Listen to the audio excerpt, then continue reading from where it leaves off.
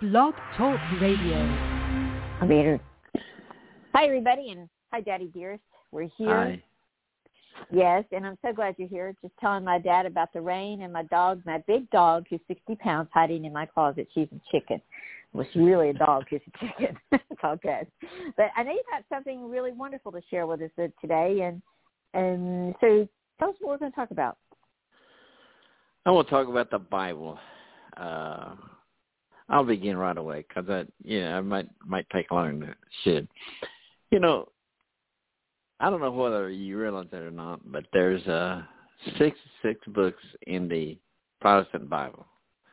I say Protestant because the Catholic has about 5 more books. But anyway, we have 66 books, and 39 in the Old Testament, when New Testament has 27.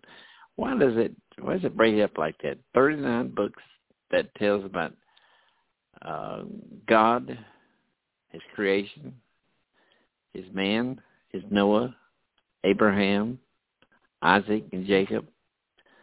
And all the way through the life, it tells about how God has formed and created and chosen the people, Jewish people, and then how the Jewish people revolted against him and how you bring him back, get the revolt again and bring him back again.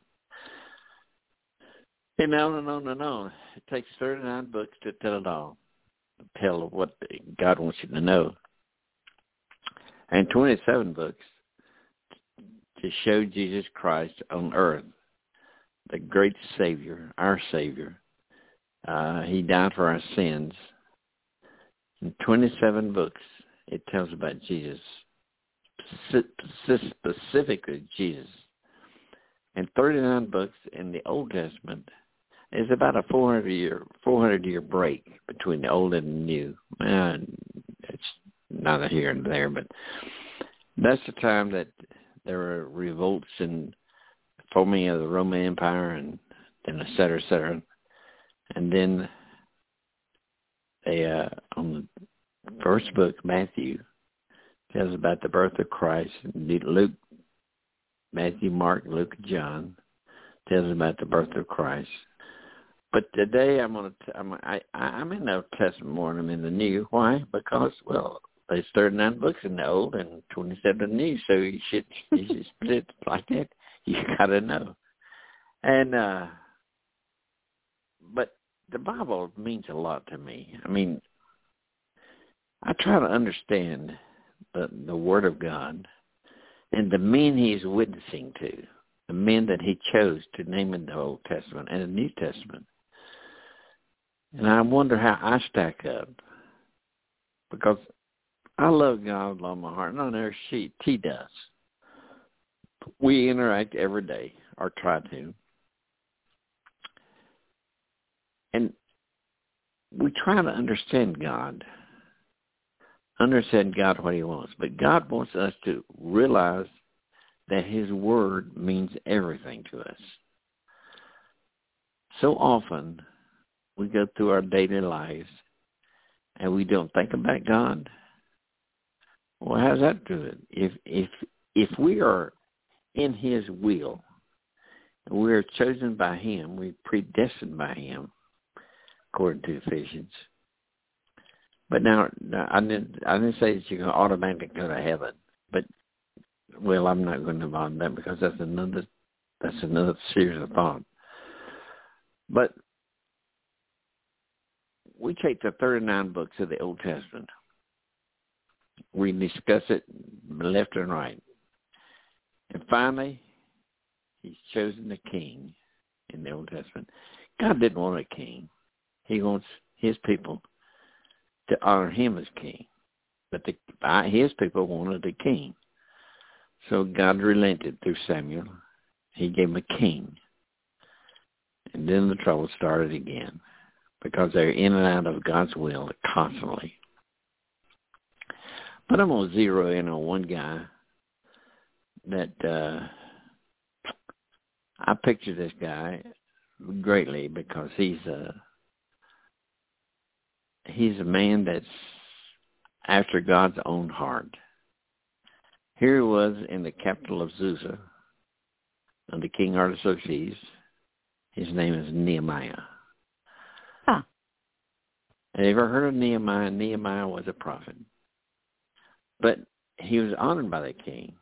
He was greatly honored.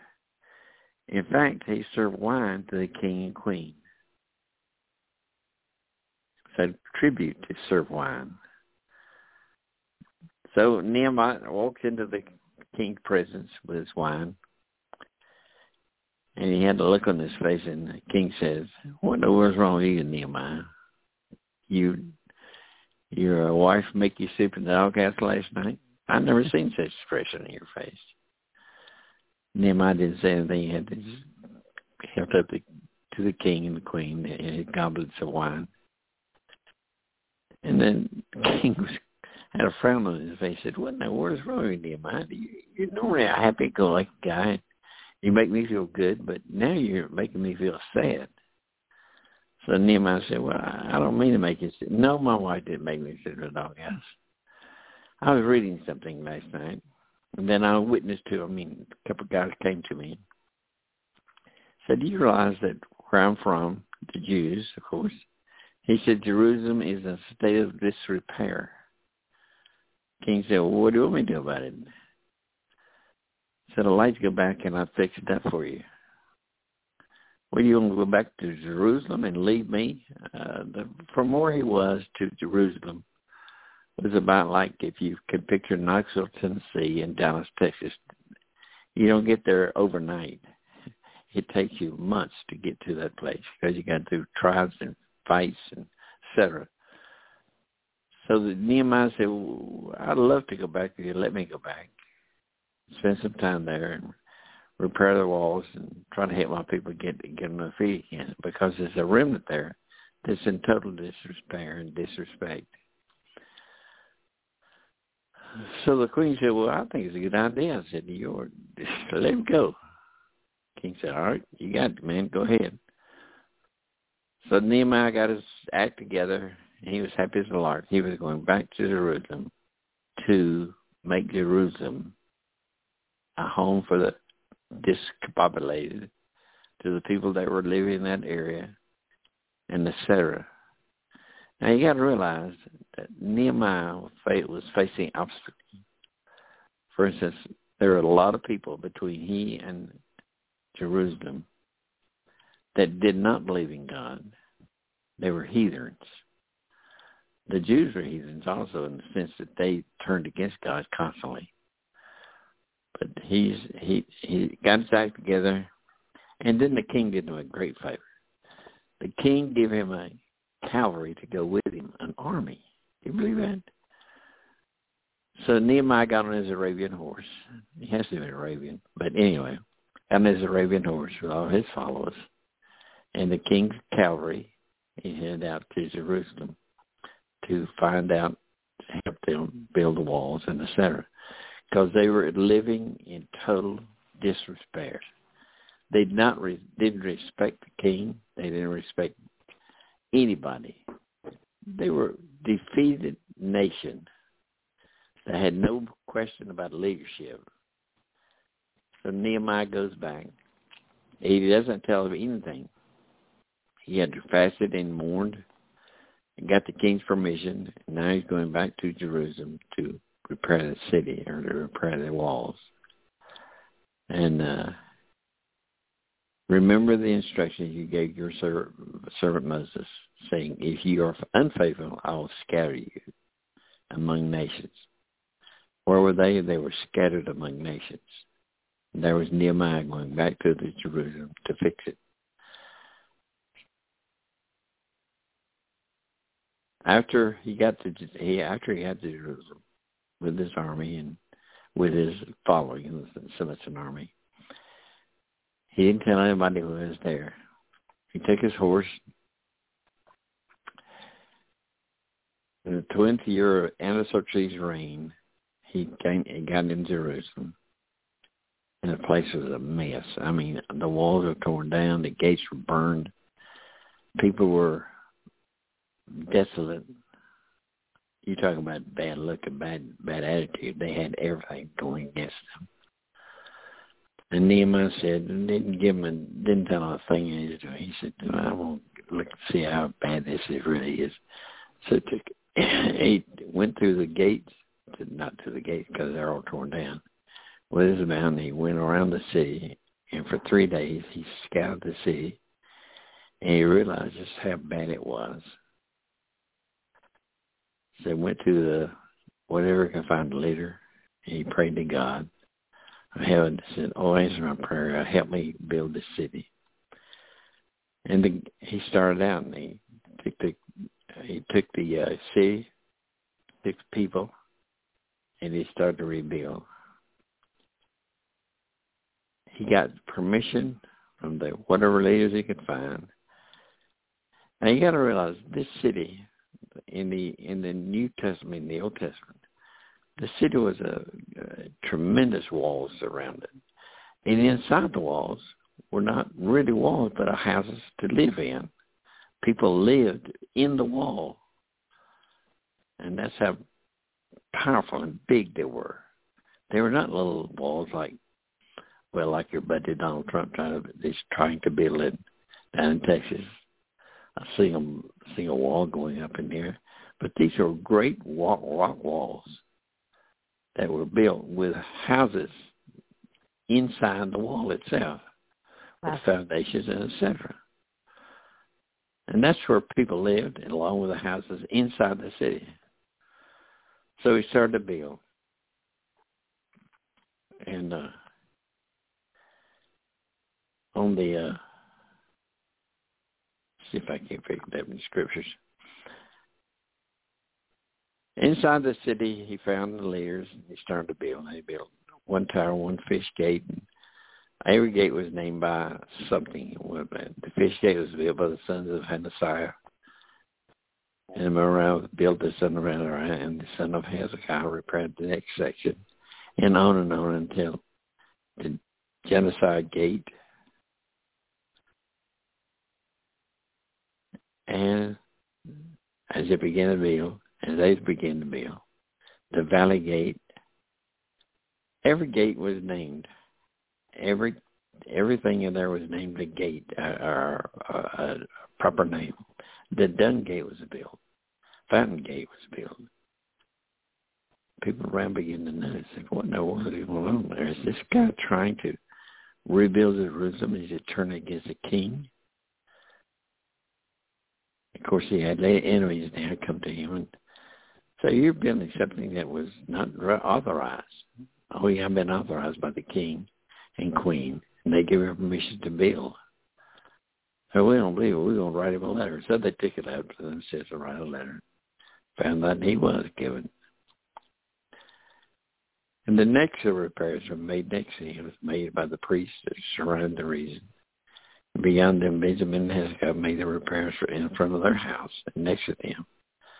Messiah, the son of Hananiah, made repairs inside his house and next to him.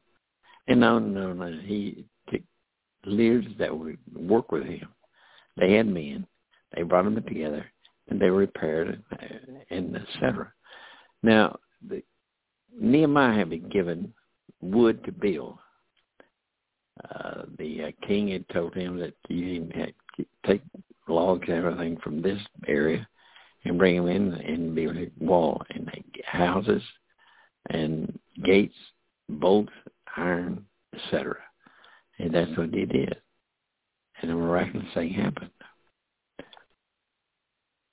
In Nehemiah 4, when Sanballat heard that we were building the wall, see, this is the enemy, Sanballat. He's there. He's a native of the land. And he's against the Jews, which is everybody against the Jews, right, in some sense of the word. My daughter, that's Tia, on the line with me now, she thinks the Jews are something, but in the New Testament, there's no difference between Jew and Gentile. They're all the same, because my God sent his son, his only son, to live, to die, and to gather the sins of the world, and defeat the devil and death, and down the cross, so that there was nothing but Christ and his followers. And if the Jew believed in Christ and believed the Messiah was here, if the Gentiles, that's you and me, that are not Jews, believed in Christ and took his sins were removed from us with Christ, we became one. The Jews and the Gentiles were one. And that's what the New Testament's all about. But here we are in Jerusalem, Nehemiah. And Sanballat is a guy that's in charge of everything, of the area. And he was angry. He was great in sins.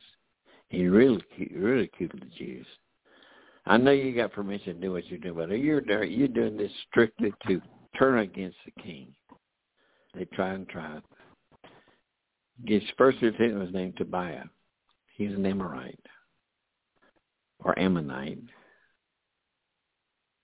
And said, "What's your building?" Even a flock could jump over it. Said, "You realize that these are stones that you're trying to gather together and build?"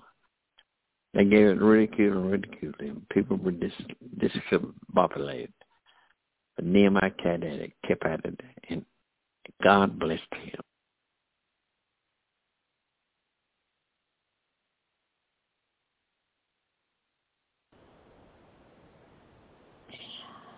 Okay, everybody, I'm bringing my dad on. We had a little bit of a glitch here, whatever you call it, and he'll be here in just a second. I'm so sorry. Okay, hold on.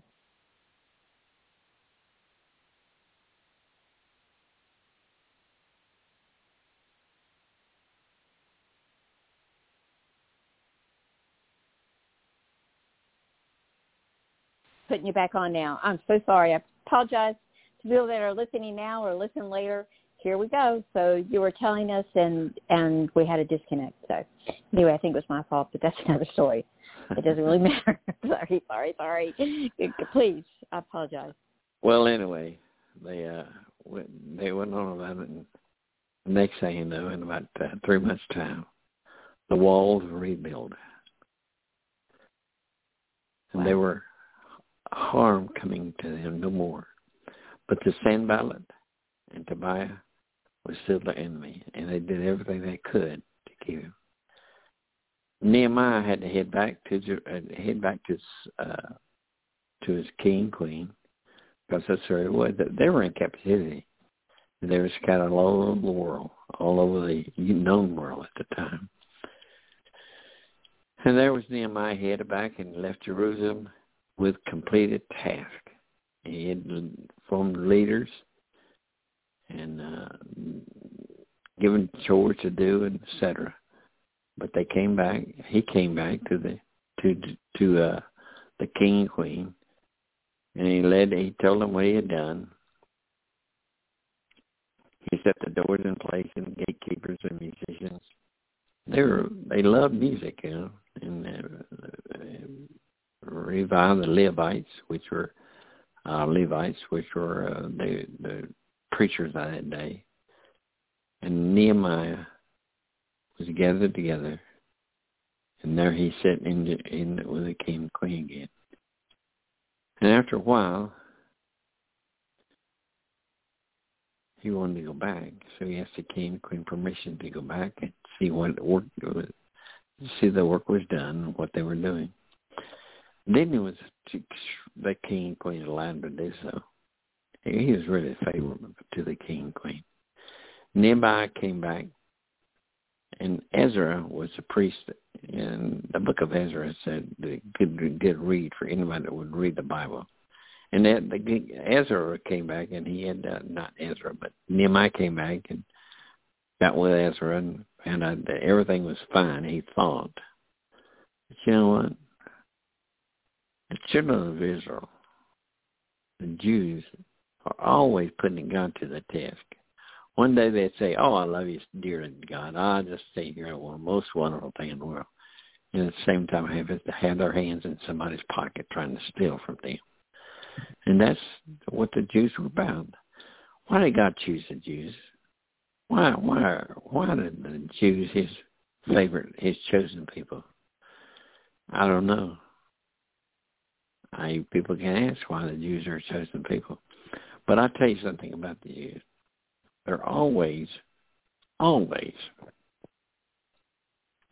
industrious, self-sufficient people. I know a lot of people don't know this, but I'll tell you this. You know, I live here in Seville, Tennessee. When I came back because I wanted to do something which God has led me to do. I'm here witnessing the Jews. There's a family of Jews that owns a large segment here in Seville, Tennessee. A lot of houses in it. They said, Gene, come up and live with us for a while. So through various means, I decided I would do that. So I have come back up here, and I'm living with the Jews. And you talk about ungodly. To human beings, they're really ungodly. They're nice to me, super nice. I cannot ask for nicer people. I have a nice home. I mean, live in a nice home. It's their house, one of the many. They live in the area, and they're super nice to me. The only thing it costs me up here is what I eat. I have to pay for nothing. And I read the Bible, and I teach them, or try to teach them. And they argue violently. They're going to get drunk, come back in. They don't care. They talk about sex like it was toothpicks, like food. They could care less. But they are very industrious. I mean, they're worth millions. If money means anything, they're worth millions of dollars. I discovered them 27 years ago. And they were at a time of their financial crisis, and I helped them. I bought a couple of buildings from them and rented a couple of buildings, etc. I was friends with them. They never forgot us, never forgot me. So therefore, they asked me to come up and live with them for a while. Teach me. They said, teach us a lesson. Teach what you need to know. And as I've been to teach the Bible to them, they were getting the New Testament. I don't believe in I believe in the Old Testament. You tell me that's all the New Testament, and that's how they are. For instance, last night, well, I'm not going into it, but it's the same thing day in, day in, day out, day in, day out. And they try me. I said, God, please deliver me from it. Let me go somewhere else. And I hope he does. But as of right now, I'm here to stay until God lets me move out. But I love these people. I love every one of them. They're even my daughter, because I speak of him reverently. She says, my house Uncle Ben, etc. And it goes on and on like this. But they're tremendous people. They're going to hell. Ooh, did I say that? No, the Bible said it. I didn't say it. Please understand that they're going to hell that they won't believe in Christ. And they don't believe in Christ. In fact, I have somebody here that they believe there's a God. Well, they believe in themselves, what they want. They're narcissistic. They believe that the Big Bang happened, etc. We go into that day in and day out. And I have lessons for them, and they listen respectfully. Then a few cuss words and a few underhanded schemes. They ridicule me, yes, but they do it respectfully. How do you disagree and rebuke somebody respectfully? But they do. Because I tell you, they love me. I call them what they are. God said, you mean I'm going to hell, Gene? Yeah, you're going to hell if you don't believe in Christ. You can't tell me I'm going to hell. I didn't tell you that. The Bible tells you this. Look at it. So we go through that scripture and say, we don't believe it in the Old Testament. So it's a day in, day out thing that they don't believe in God.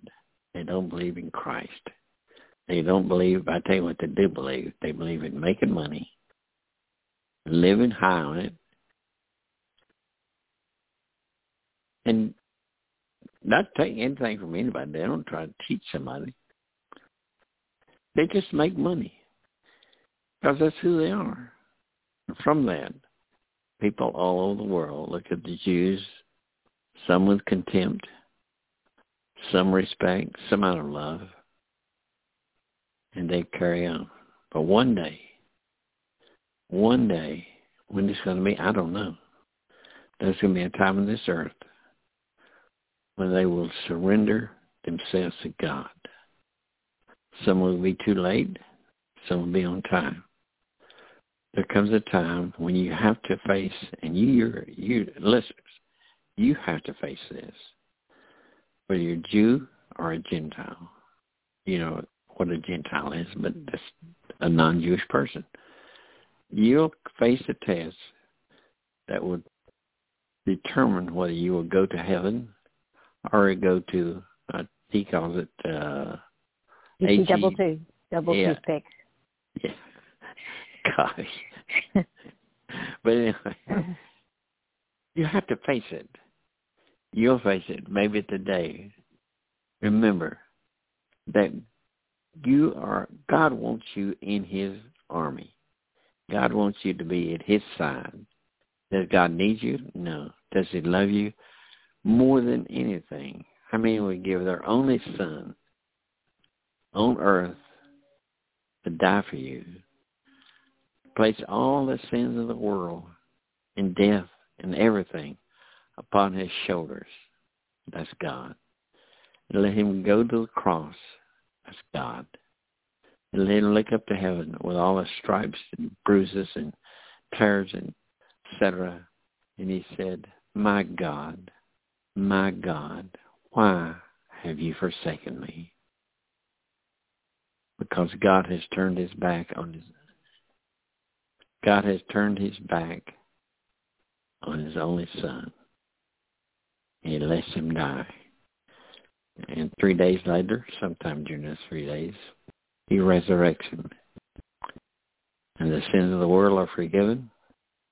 The lesson to be learned is trust God, trust in Jesus, don't believe in yourself, and become his warrior, his worker.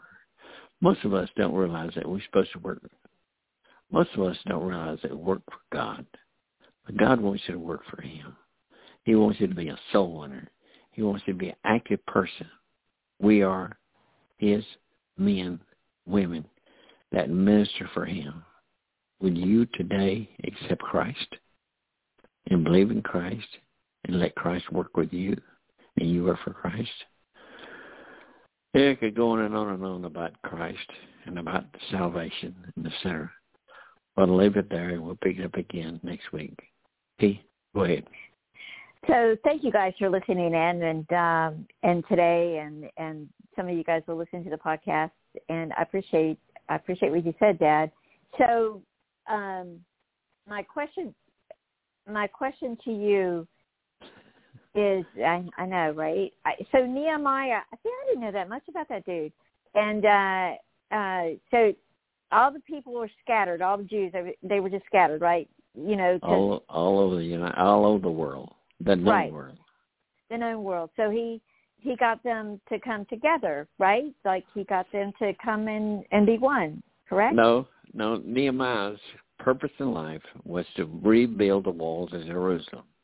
Okay. Now they were in the land, and the Chaldeans had defeated them, and they were in the land. Some of them were brought into slavery, but they were scattered all over the world. Okay. But there were remnants of them living there around Jerusalem. Okay. Being taxed, and they were living in the walls, right? Like the wall of their houses were. Their houses. Were living in. So I want to get this. See if I get this straight.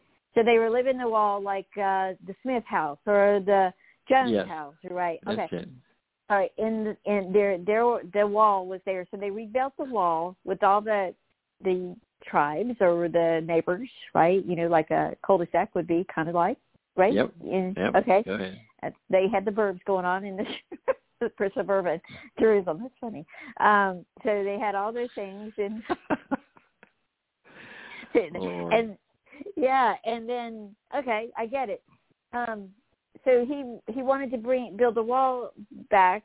Okay, why was it important? I don't understand that. Why was that so important to him? Because Jerusalem was important to him. Because he's Jewish. Jerusalem was his chosen city. Okay. It was the greatest city in the world at that one time. When Solomon was the king, okay, it was a great city. It was known for all over the world. And it was defeated by the Chaldeans. Okay. It was destroyed. Okay. So it's kind of like the Roman Empire. Same thing happened with the Roman Empire, correct? It's like that kind of destruction, right? Yes. Okay. So I understand that then. And so you're saying some really fancy names, okay? They're with, I guess, they're biblical in the Bible. But why did those dudes want to hurt him? Those, the guys, the two. Sanballat? Yeah, why? Sanballat and Tobiah. Yeah. Because was it that one name or two names or two guys? One guy or two guys? Okay, two guys. Okay. They were two leaders. Why did they want to hurt him? Yeah. They said, we know you're from the king and queen. I don't understand that part. They were lieutenants under the king and queen, and they were there in the land, and they had control of the land. And here was Nehemiah building the city, bringing the Jews together, and the Sanballat said, "You're trying to destroy what the king had built, what the king had done. You're not doing this." They did all kinds of things to harm him. And each time, and the king, it's not like they pick up the phone to call the king. We're 1,500 miles apart. Yeah. So to get to the king, they had to ride horses to walk. Right. Okay. I get that. Okay, here's the next question. So you said it took 3 months to build Jerusalem up, right? Yep. 3 months. So I got to ask you, Dad, they had to do it with no machines, I don't think. They had to rebuild that city up with no machines in 3 months, right?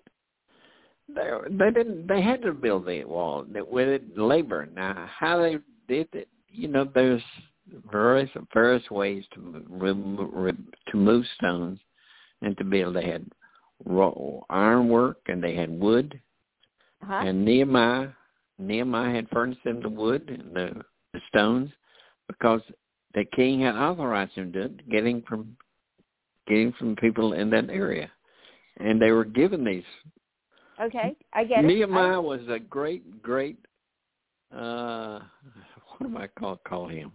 An architect, contractor, something like that. He's an architect. Okay, I got it. All right. So I'm gonna say this, and I'm listening to the 3 months. I was like, wow, I am waiting for stuff to be down here built. Like some of the roads down here, because the city builds them. That is a good example of doing away with permits, getting a permit. It'll take you 6 months here to get a permit to get something done here. Okay. Right? Yeah. But when God's in control, anything can happen. Absolutely. There's so many mysteries in the Bible, and I think that's a big one. I'm just saying, okay, because that's just so practical, and he got it done in 3 months with no electricity, right? And nothing like that. There's no saying electricity.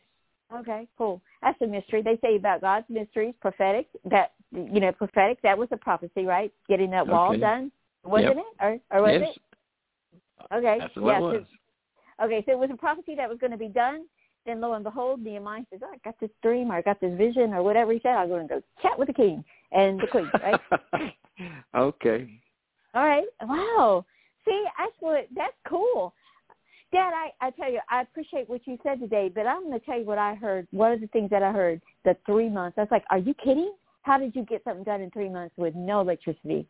Nothing. Right? When God's in control, things can happen. And that was told before that event happened, right? It wasn't just boom. Okay. Remember that God created this earth in how many days? 6 days. 7 days. 6 days rested on the seventh. That's exactly right. Okay, do you understand? I mean, you got to. Well, when God's in you and rewarding you, and you're following God, the Holy Ghost is in you. It's easy to understand. I don't understand it. Well, that has blown me away because, I've got a few clients that are, I've got one that's a contractor. I've got a lot of different types of clients, but I was sitting there listening to one today. They were arguing about the contractor and her and the architect, believe it or not.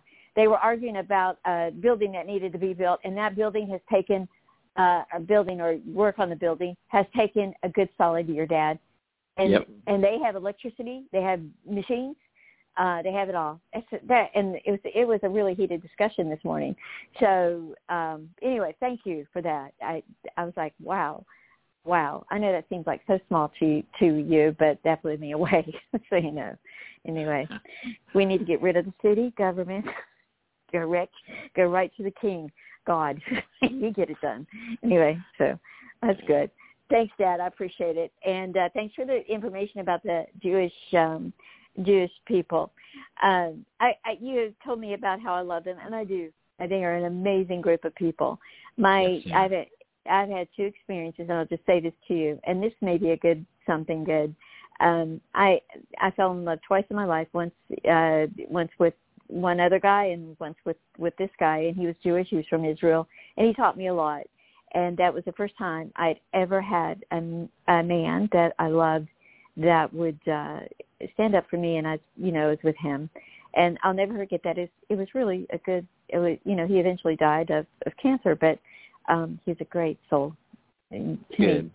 Yeah. And by the way, we talked about him accepting Christ. But you do everything when you get ready to die, and you have that moment, and then knowing you're going to die, then you quit not believing in your culture. I feel like you open your heart to make sure you are going to go to heaven, or you believe in heaven or whatever. And that's what happened to him, Well, praise the Lord for that. Yeah. So anyway, enough about that. Thank you for allowing me to share that. And we'll see you next Friday, same bat time, same bat channel, right? And thank you, Dad. And I ask people to pray for me that God's wrestling with me. I'm wrestling with God. I want to leave this area. Now, how could a man want to leave something that's totally free? Great climate. I love this city, by the way. I lived here for 20 years before I left and went down to Georgia. But I'm wrestling with God. I'm not saying I want to pastor a church. I want to minister to people as I hope I'm ministering in this thing today. But anyway, ask people to pray for me. I'm asking you to pray, and the people that are around you and the people that hear you to pray for me that I will follow God's lead and God's will and do evangelism, do pastoring, to minister to people. And I cherish that. I thought of just I want to be with God forever. And I love God with all my heart. I love him because he died for me.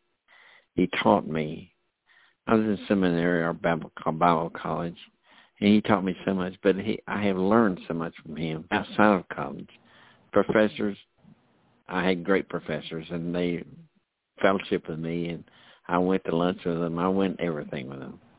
But I asked God to help me, to find me. I want to, I can't say pastor a church. I will pastor if he asks me to. And I've been asked to pastor churches, but I can't. But pray for me that I'll do his will. Well, I'll pray for you. You're needing the prayer, and I need to practice, always. Anyway, take care of everybody. We'll talk to you next week. Bye now. Dad, I'm going to give you a call right back. I love you too. Love you.